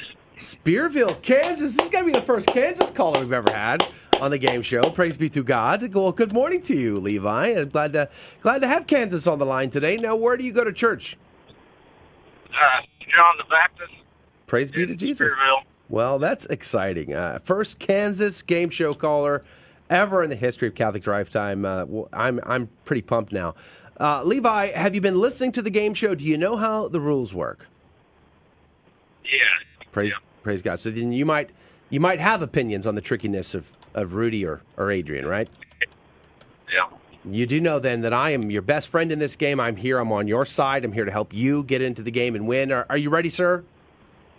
You bet. Praise be to God. Levi, let's do this. We will go to Rudy first, as is our custom, our tradition here. Rudy, are you ready? Yes, sir. Very confident. Are you sure? Yeah. Are you sure? Yeah, I think so. Rudy, can you tell me, what is the official chant of the Latin church called? I'm guessing the Roman church. The official chant. Mm-hmm. Yeah. It's called Polyphony. Really? Yeah. Polyphony. You heard about it? Polyphony. Interesting. Have you heard them? I'm not allowed to sing or chant at church. They don't let me. So there's a big sign out front that says, no, Joe, you can't do it. So I'm not sure. Let's just see what Adrian says. Adrian, can you tell me? Maybe. If your mic is on, it might be a little easier. I guess I can't. Can you tell me what the official chant is of the Latin church or the Roman church? Ah, yes. Mm-hmm. The official chant of the Roman church, the Latin church, is... Yeah? is Gregorian chant. There you go. Gregorian, you say? Gregorian. Like Gregory. Like as in the great. As in the great. He did that. Pope. One of the two greats, Pope. Leo and Gregory. Okay, praise be to God. All right, Levi, here is the deal. The question is, what is the official chant of the church? And Adrian says it's the Gregorian chant versus Rudy says it's polyphony. 15 seconds on the clock. Who is right? Who is wrong? Levi, what say you? Well, I'm not sure, but I'll go with Adrian because I've heard of Gregorian before. Survey says.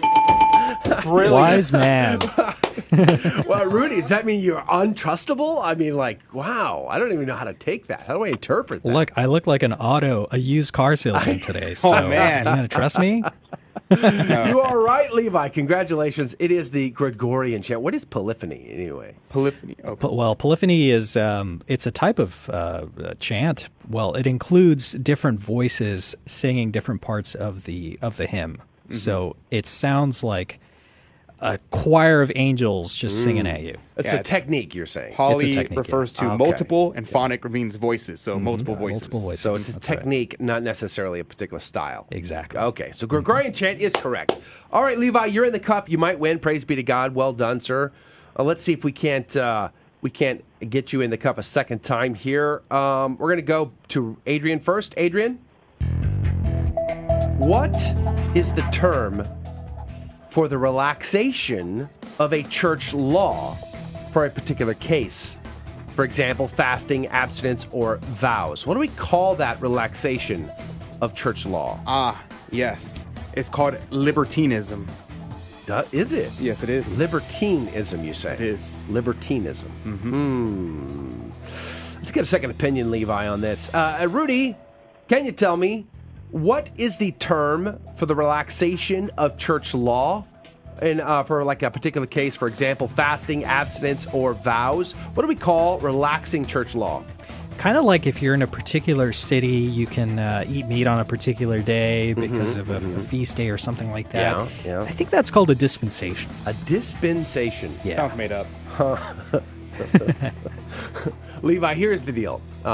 What is it when we relax church law? Rudy says it's called a dispensation, but Adrian says it's called libertinism. 15 seconds on the clock. Who is right? Who is wrong? Levi, what say you? I think Rudy's back on track this time. about time, eh? Our survey says. Yes, of course. I would never lie to you, sir. Dispensation. Praise be to God. It is not a libertinism. Also, there's a dispensation to eat rodent meat in certain Latin American countries on Capybara. Fridays. Capybara. True Smoked story. capybara. Yeah, Yummy. praise be to God. We had to get some of that. Most dioceses had a dispensation for the Sunday obligation up until recently. Make Sunday obligation great again, I say. Praise be to God. All right, Levi, you're in for two. You could win. Can we triple your chances is the question. Are you ready to go for your third try? You bet. Let's do this. We're going to go back to Rudy first. This could be the hardest one. This is the hardest question I've ever had, actually. Ever? Man, that's rough. Easily the hardest question. Easily? I don't know. Like the hardest question. Save the hardest for last. I think the hard ones, this is the hardest. This might be the hardest question I've ever heard in my entire life. I don't know. Not just on the game show, but ever. Okay. Rudy, can you tell me? Can you tell me or name for me the prayer of petition in Mass just before we receive communion, invoking Christ as the Lamb of God? What do we call that? That is known as the doxology. Like doxing on Twitter? Well, kind of. No, not just a little bit. Okay, so doxology, you say. Doxology.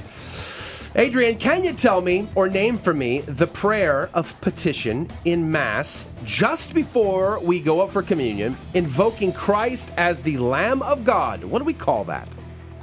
Yes. Invoking our Lord as Lamb of God. That would be the Agnus Dei. Agnus Dei. I like that. Sounds fancy. It does sound fancy. Okay, well, Levi, here is the deal. Adrian says it's the Agnus Dei, whereas Rudy says it's the doxology. 15 seconds on the clock. Who is right? Who is wrong? Levi, what say you? I'll try Rudy again. Are you sure? Are you sure? I'm so sorry. Yeah, Levi, I apologize. It is, in fact, the Agnus Day that we invoke Christ as Lamb of God. But don't worry, you're in for two. Praise be to God, you could win. Levi, we appreciate you hanging out with us and rolling with the punches. And you might win on Friday. You have to tune back in. But I think I really am grateful that a Kansas caller called in for the first time. Yeah, Kansas. So praise God. Levi, have a great day. God bless you. Yep, God bless. We're going to put you on hold, Levi, so we get your phone number, but that is fun. Praise be to Jesus. Thank you, Kansas, for tuning in today. Hey, if you want to hang out with us in the after show and drive the conversation with whatever you want to talk about, go to one of our live video feeds, all linked up on our website, grnonline.com/CDT. Don't forget to get those car raffle tickets. Time is running out. God love you. Thank you for joining us on Your Catholic Drive Time, where it is our pleasure to keep you informed and inspired. Join us Monday through Friday at the same time, right here on your favorite Catholic radio station. Don't forget to connect with us. Just go to facebook.com/Catholic Drive Time. Again, that's facebook.com/Catholic Drive Time. Be sure to share more than just us today. Share Jesus with everyone you meet. Bye now, and God love you.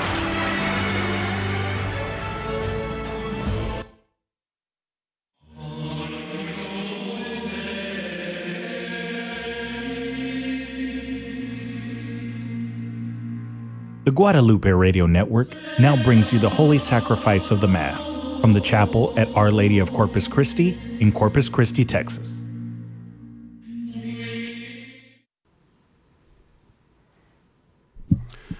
Welcome to the Holy Mass at Our Lady of Corpus Christi Chapel. Today we are celebrating the Mass of Monday of the 5th week of Ordinary Time. The intention for today's Mass is for all of our online viewers and for all those joining us through Guadalupe Radio Media.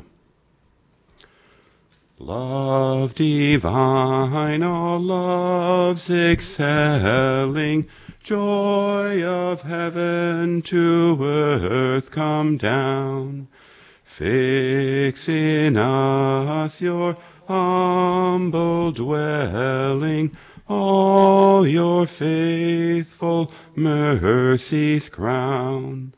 Jesus, source of all compassion, love unbounded, love all pure, visit us with your salvation.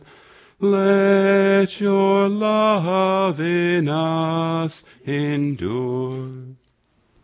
In the name of the Father, and of the Son, and of the Holy Spirit. Amen. Grace to you and peace from God our Father and the Lord Jesus Christ. And with your spirit. My brothers and sisters, let us acknowledge our sins and so prepare ourselves to celebrate the sacred mysteries. I confess to Almighty God and to you, my brothers and sisters, that I have greatly sinned in my thoughts and in my words, in what I have done, in what I have failed to do, through my fault, through my most grievous fault. Therefore I ask Blessed Mary, ever Virgin, all the angels and saints, and you, my brothers and sisters, to pray for me to the Lord our God. May Almighty God have mercy on us, forgive us our sins, and bring us to everlasting life. Amen. Lord, have mercy. Lord, have mercy. Christ, have mercy. Christ, have mercy. Lord, have mercy. Lord, have mercy. Let us pray. Keep your family safe, O Lord, with unfailing care, that relying solely on the hope of heavenly grace, they may be defended always by your protection. Through our Lord Jesus Christ, your Son, who lives and reigns with you in the unity of the Holy Spirit, God forever and ever. Amen.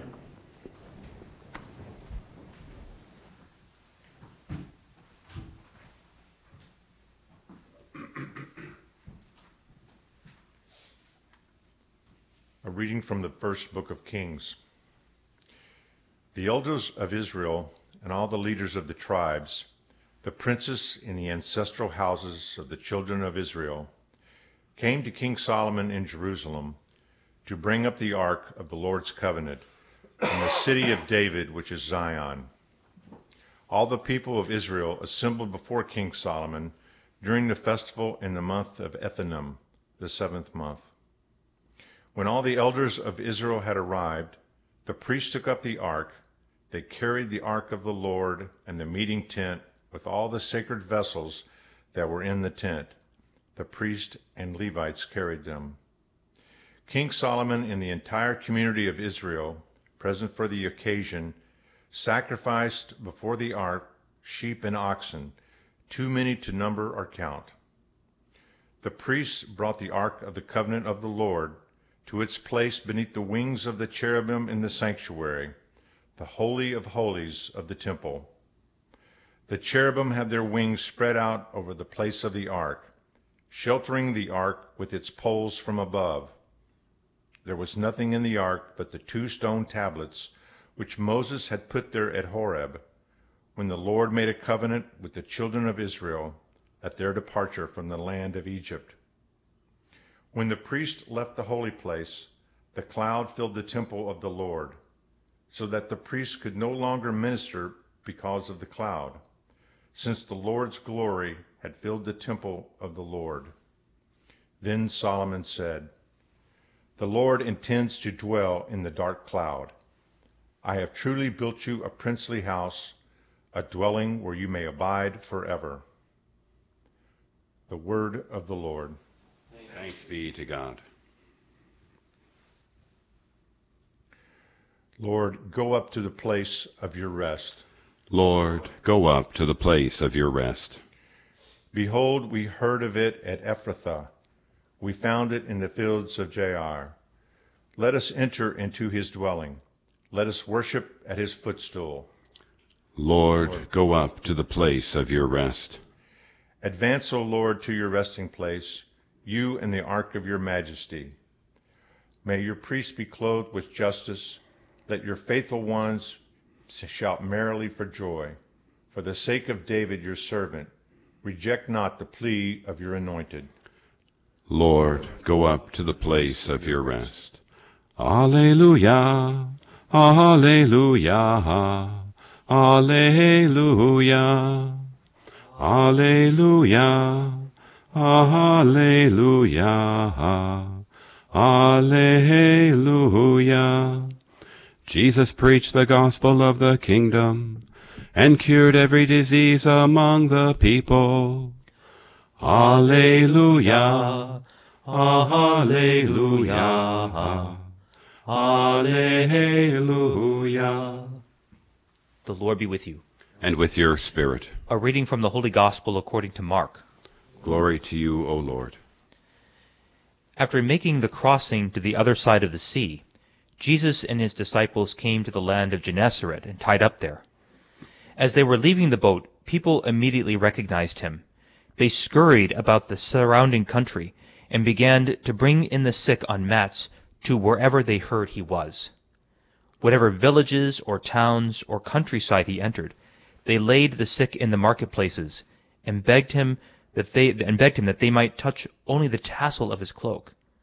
And as many as touched it were healed. The Gospel of the Lord. Praise to you, Lord Jesus Christ. Let's go off-roading for a second. In the book of the prophet Haggai, Haggai the prophet comes, he's led by God to go to the priests and to present them with a particular problem or a situation. And he says, if someone, priest, is carrying a sanctified flesh in the fold of his garment, and he touches this thing or the other thing, do those other things become sanctified? And the priest's response was, no. He says, okay, now if that same priest is carrying sanctified, or somebody who is unclean, touches the fold of the garment where the sanctified flesh is, does it become unclean? And the priest's response was, yes, it becomes unclean or defiled. And he goes on to say, well, such is the people of Israel. And I mention this because the gospel, it touches upon the gospel today. That's a very interesting situation. I always kind of wondered, why is it that it's only one way? That if something that's sanctified touches something else, it doesn't become sanctified. But if something defiled touches it, then it becomes defiled. It seems like it's only one way.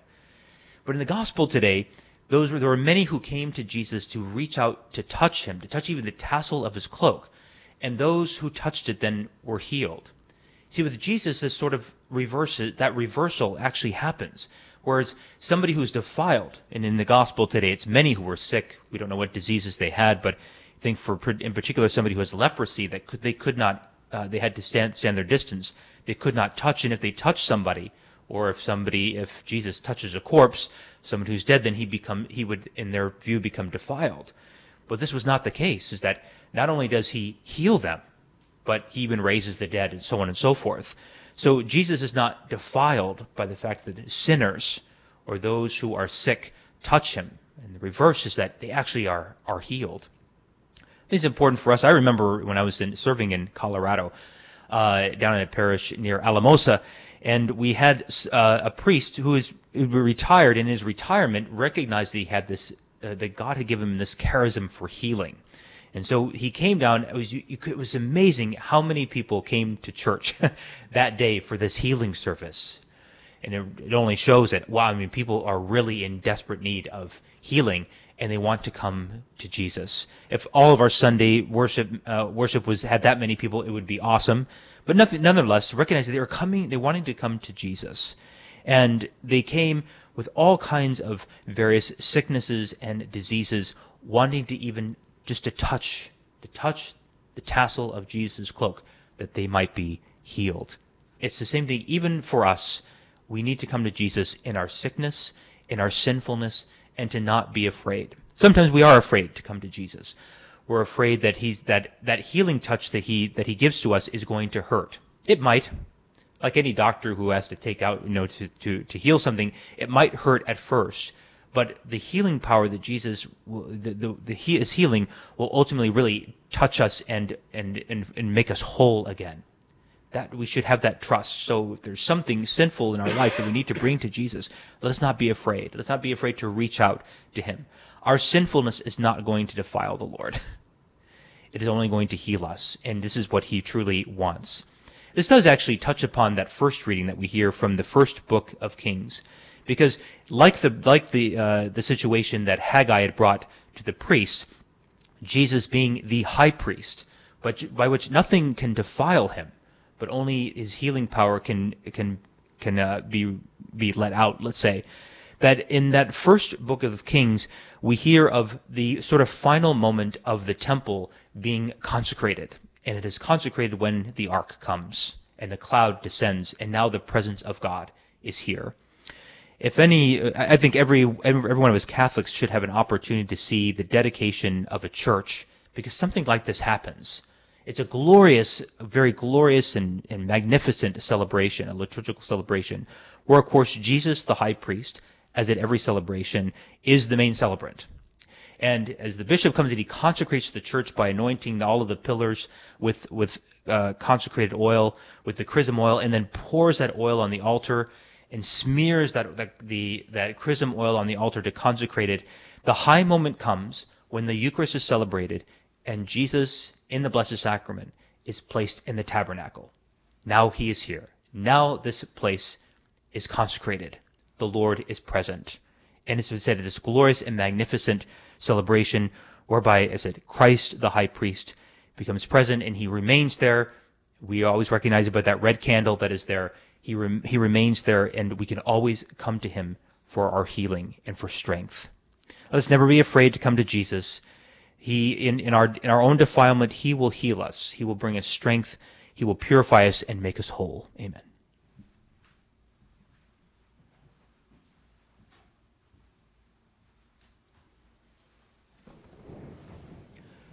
My dear brothers and sisters, gathered as one to celebrate the good things we have received from our God, let's ask him to prompt in us prayers that are worthy of his hearing. We pray for our Holy Father, Pope Francis, for Michael, our bishop, and all the clergy, with the people entrusted to their charge. We pray to the Lord. Lord, hear our prayer. For those who hold public office and those who assist them in promoting the common good, we pray to the Lord. Lord, hear our prayer. For those who travel by sea, land, or air, for captives and all held in prison, for all those who are sick, we pray to the Lord. Lord, hear our prayer.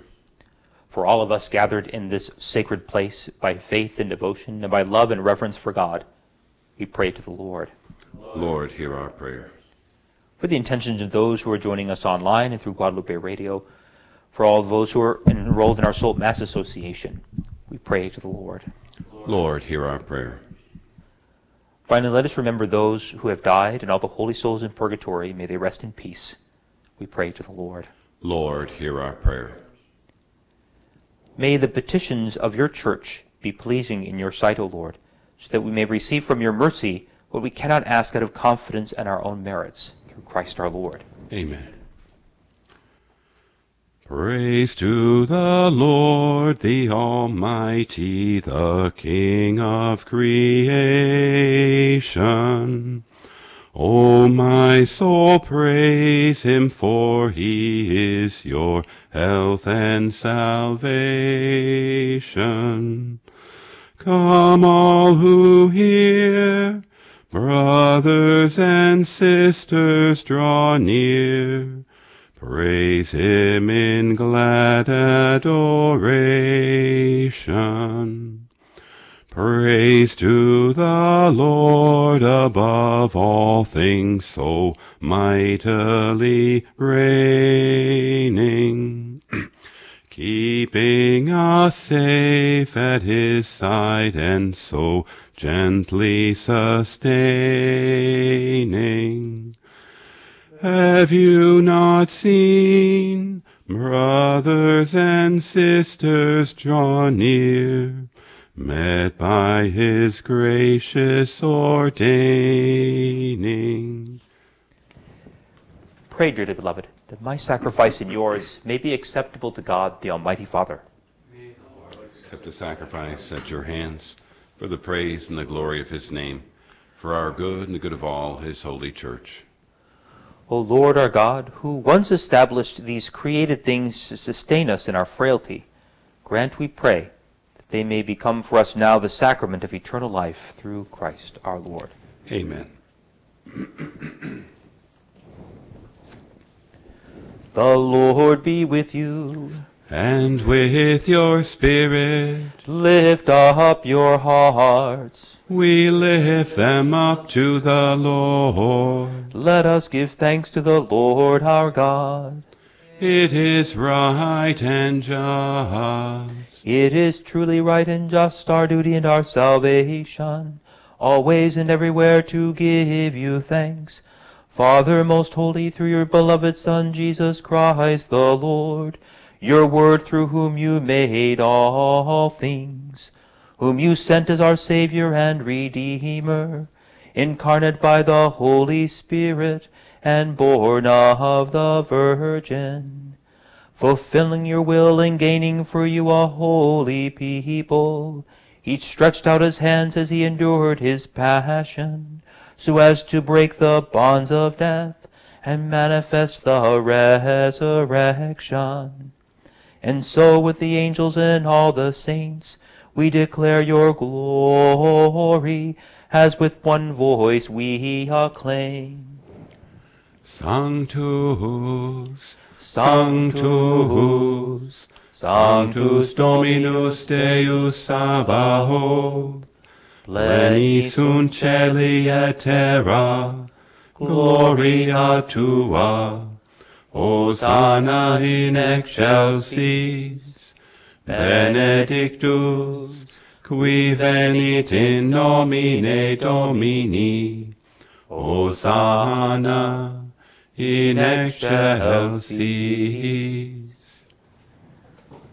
You are indeed holy, O Lord, and all you have created rightly gives you praise.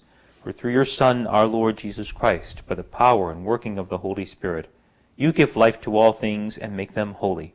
And you never cease to gather a people to yourself, so that from the rising of the sun to its setting, a pure sacrifice may be offered to your name. Therefore, O Lord, we humbly implore you, by the same Spirit, graciously make holy these gifts we have brought to you for consecration, that they may become the body and blood of your Son, our Lord Jesus Christ, at whose command we celebrate these mysteries. For on the night he was betrayed, he himself took bread, and giving you thanks, he said the blessing, broke the bread, and gave it to his disciples, saying, "Take this, all of you, and eat of it, for this is my body, which will be given up for you."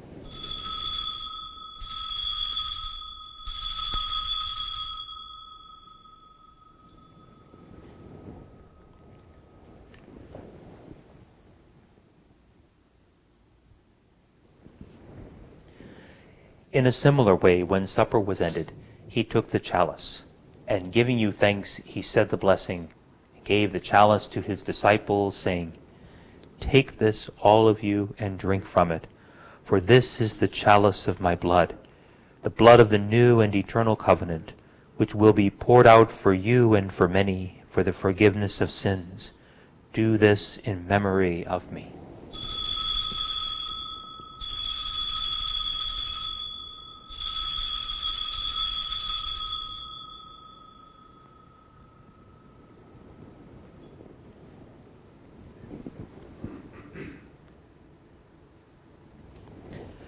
The mystery of faith. When we eat this bread and drink this cup, we proclaim your death, O Lord, until you come again. Therefore, Lord, as we celebrate the memorial of the saving passion of your Son, his wondrous resurrection and ascension into heaven, and as we look forward to his second coming, we offer you in thanksgiving this holy and living sacrifice. Look, we pray, upon the oblation of your church, and recognizing the sacrificial victim by whose death you will to reconcile us to yourself. Grant that we who are nourished by the body and blood of your Son, and filled with his Holy Spirit, may become one body, one spirit in Christ.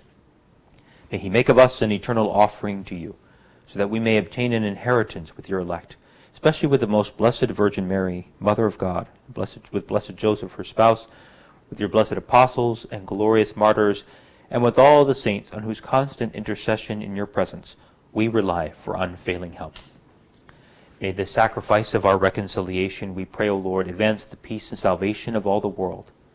Be pleased to confirm in faith and charity your pilgrim church on earth.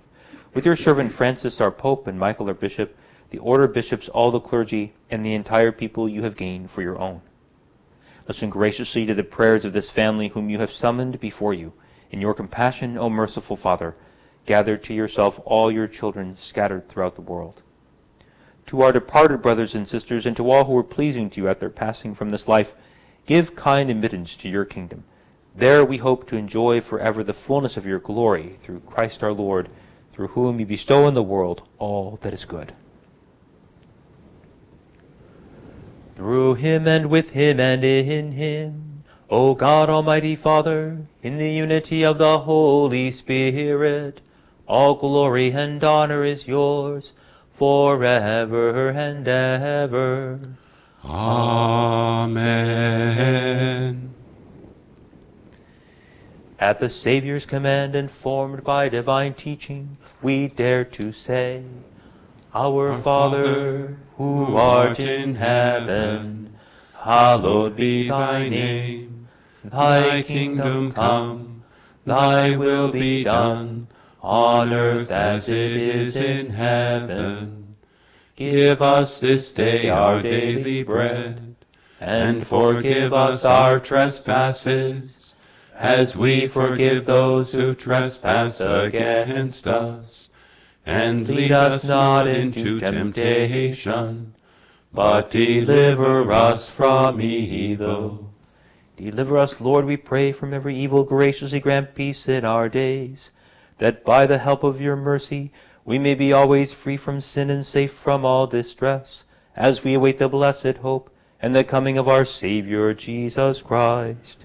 For the kingdom, the power, and the glory are yours, now and forever. Lord Jesus Christ, who said to your apostles, Peace I leave you, my peace I give you, look not on our sins, but on the faith of your church, and graciously grant her peace and unity in accordance with your will, who live and reign forever and ever. Amen. The peace of the Lord be with you always. And with your spirit. Let us offer each other the sign of peace.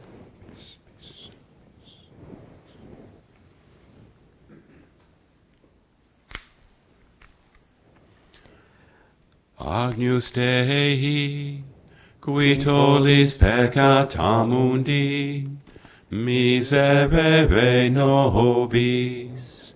Agnus Dei, qui tollis peccata mundi, miserere nobis. Agnus Dei, qui tollis peccata mundi, dona nobis pacem.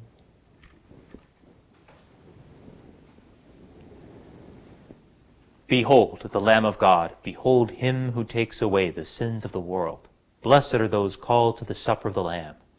Lord, I am not worthy that you should enter into my roof, but only say the word, and my soul shall be healed.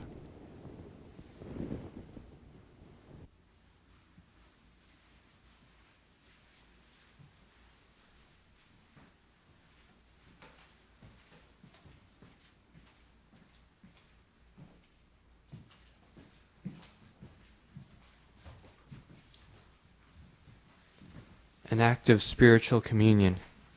My Jesus, I believe that you are present in the most holy sacrament. I love you above all things, and I desire to receive you into my soul.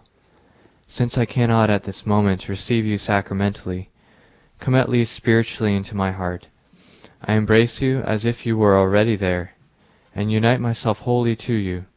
Never permit me to be separated from you. Amen.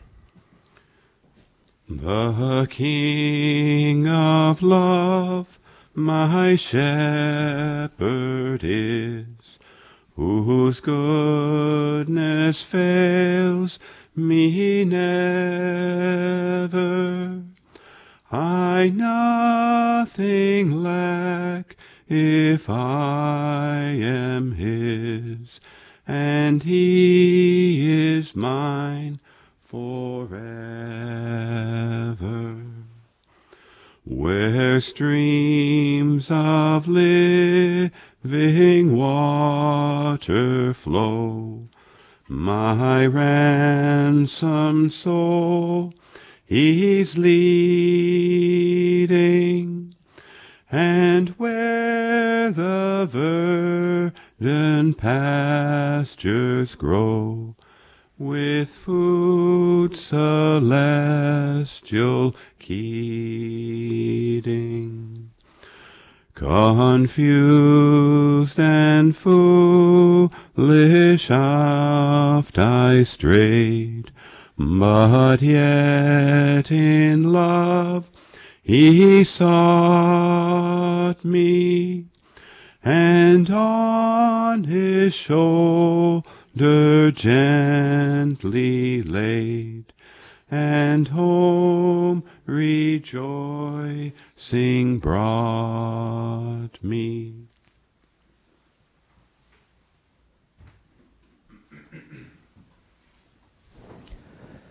Let us pray.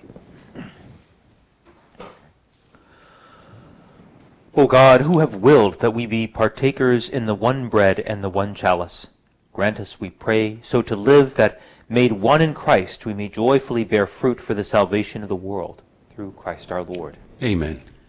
The Lord be with you. And with your spirit. Bow down for the blessing.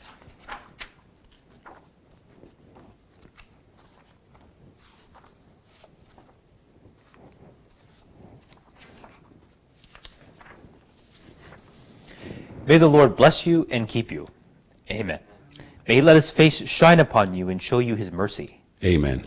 May he turn his countenance towards you and give you his peace. Amen. And may the blessing of Almighty God, the Father, and the Son, and the Holy Spirit come down on you and remain with you forever. Amen. Go forth, the Mass is ended. Thanks be to God. O Sanctissima, O Pissima, Dulcis Virgo Maria, Mater amata, in